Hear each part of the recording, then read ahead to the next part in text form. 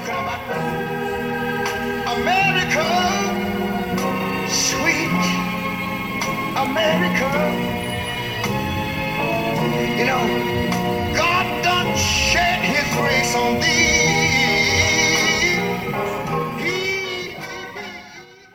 Welcome back, fellow podcasters. It's Freedom Friday, and time for another episode of Jeff Fry, an American conservative. I believe I'd like to start today's discussion on a topic that we've been bantering about for years, and I think we've just overdone it, and I just want to try to bring things into some level of perspective, and that's going to be on the topic of racism. And I also think that the best starting point here is going to be that of a definition. And who better than Merriam-Webster? And it defines racism as a belief that race is a fundamental determinant of human traits and capacities, and that racial differences produce an inherent superiority of a particular race one over another. And I think that if you look back over time, certainly in my lifetime, in the 1960s is when this kind of started just becoming a big issue. And to be honest with you, at that time, racism had to do with whites over blacks.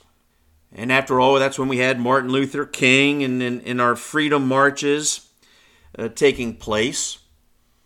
And after he was assassinated, then the country went into an uproar over what at that time was referred to as race riots.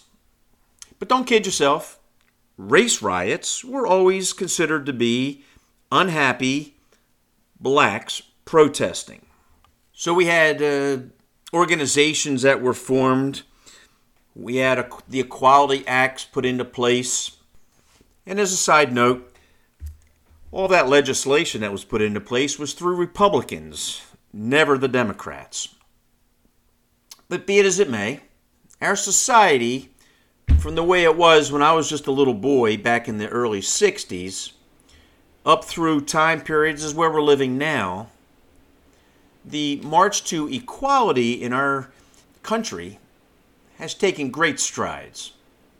And I might add, it's been kind of ironic that the Democrats, who in the past have always championed themselves on the defender of the oppressed and the little people, i.e. the black community, and yet something's been changing in the last 4 to 10 years, really. I mean, we could always bring Trump into play because the media likes to blame or credit or discredit Trump for everything. But in reality, this has been a changing thing for a number of years now. And the black vote in our politics has been one that's been coveted by the Democrats, taken for granted, frankly, as theirs, because they always seem to come across as the ones helping out. However, history has not really been showing that. Not at all. If anything, the Democrats have more or less suppressed opportunities for the black community to get ahead. And they do this intentionally because they need the vote. And without any question, up until the Trump era, they've been maintaining by far the majority of the black vote. They do a pretty good job because every 2 years, that's when our elections are, the Democrats come out of the woodwork with going after some social issue. This particular time, it was the George Floyd issue. And they try to change it. This is the racists, the Republicans, the conservatives being mindless of special interest groups. But let's go back to the definition for a second. A belief that race is a fundamental determinant of human traits. Okay, at its core, we say that what it's really saying is that because of a person's ethnic background, they're different than another person with a different ethnic background. And in our current politically charged society, what that means is that if you happen to be a person other than white, at least in the United States, other than white, you are the other determinant that they're referring here. And that white is evil. And this becomes verified under that critical race theory, which is being pushed in our corporate society. And as recently as today, I see where California is trying to include that into their educational agenda. And for those that want to know a little bit more about critical race theory, I ask you to go back to my episode 11, which was done this past October, which is where I go into a little more detail about exactly what that crock of hogwash is all about. But I don't think there's any discrepancy or questions that everybody has that certainly over the last couple of years, we start using racism as a reason for just about everything that's been happening. The media loves to portray every time there happens to be a white police officer that has some kind of an arrest with a black felon where the black felon gets injured. Naturally, we never get to see the full story, but it always turns into a racist thing. It's the hunting of the black person in our community by the white mean police officers. And of course, they never show if the situation's reversed. And they never also tell you the statistics about how often that may actually be happening in the total scheme of things. But one of the purposes of this really is to talk about how we've bastardized racism into just everything. I mean, take political parties. Democrat, Republican. If a Republican votes against some kind of social issue that the Democrats are portraying, then the Republicans become racist. Republicans now, not ethnicity, as a group. Republicans. And I don't think there can be much better examples than when we get into the sexual genders, male, female, homosexual, transgender, whatever. If we have discussion at all, which doesn't happen, about, say, transgenders performing in women's sports, well, hey, suddenly you become racist. You're not putting yourself in the shoes of that particular person. And yet there's no ethnicity there. That should be as simple as having a penis or not. But somehow it's just not quite that simple anymore. And when we get into religion, oh, good heavens. Now, religion almost works the reverse, because it's not like they're racist, but they have a very special grouping. We refer to them as the Jewish people, the Christians. All right? We're suddenly being treated as if that's an ethnicity in itself. And if you happen to not believe in a religion at all, you have that right to shut down those that do have religious beliefs. So that's kind of more like a redlining going on. And we had that happen here, it's been a few years back now, where the Catholic school system, who does not believe in abortions, decided when they were giving medical benefits to their employees, which is freedom of to be an employee, they didn't want to include birth control. Whoa, you can't have that. That's being prejudiced, or almost like racism against those that do believe in birth control. And then, of course, we have somehow it becomes racist just purely based on how much money you make a year. Oh, the wealthy people versus the poor people.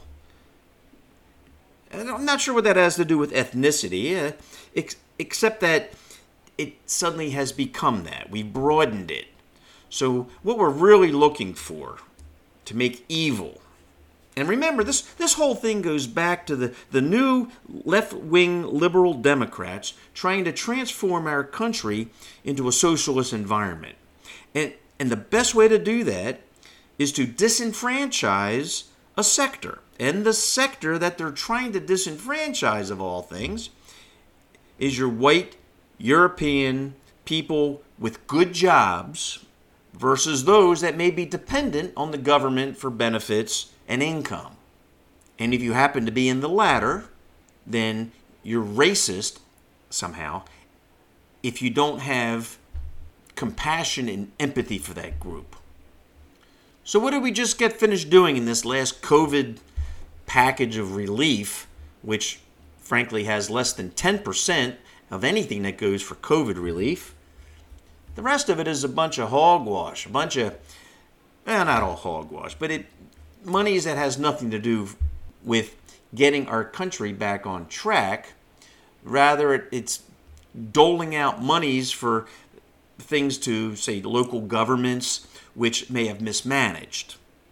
Or in one case, if you happen to see it, and let me bring it to everybody's attention, because neatly tucked into that package was called the Emergency Relief for Farmers of Color Act. Now that sounds racist. And guess who introduced this? Georgia Senator Raphael Warnock. That's right. He had just came in. He's the one that was part of that stealing of the Senate elections down in Georgia. He is by far the most left-wing radical senator that we have, and that's going a long way when you talk about some of those senators we have up there in Minnesota and Michigan area. So now he's done it. What he has passed here, by the way, is in that little 1.9 trillion of Mickey Mouse put-togethers, he put together a forgiveness act to black farmers. Well, actually, it doesn't say black farmers. It actually was written for farmers of color, presuming that's any color other than white. And in a nutshell, this is saying that these farmers of color who have loans with the Department of Agriculture, they're able to get those forgiven, paid off, up to 120% of their original loan value. And this is being done because of the alleged discrimination through the years that they've had to face as opposed to what white farmers or farmers of non-color were able to get. Call it as you wish. This is a form of reparations. Remember? Yeah, they were talking about that in the election here for the presidential election, about everybody was in favor of giving reparations to the black community. Well, guess what? They've just done it. At least they've done it to the farmers of color. We'll have to keep our eyes peeled if we're able to see that for what we might see in other relief bills or pork that gets thrown into some of these other bills that come out of Congress. Because everything that has happened since the election, well, it's not even election, since the stealing of the election and Joe Biden has become, quotation marks, our president, quotation marks, it seems like every special interest group, every big tech, everybody that owed money or favors is now being taken care of. And if you're not on board with it, you're racist.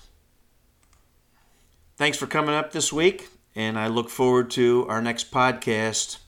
And remember, you can always find me on Spotify, Apple Podcasting, and some of your other areas that you're able to find your podcasts. I am Jeff Fry, an American conservative. I'll be back next week with more to talk about.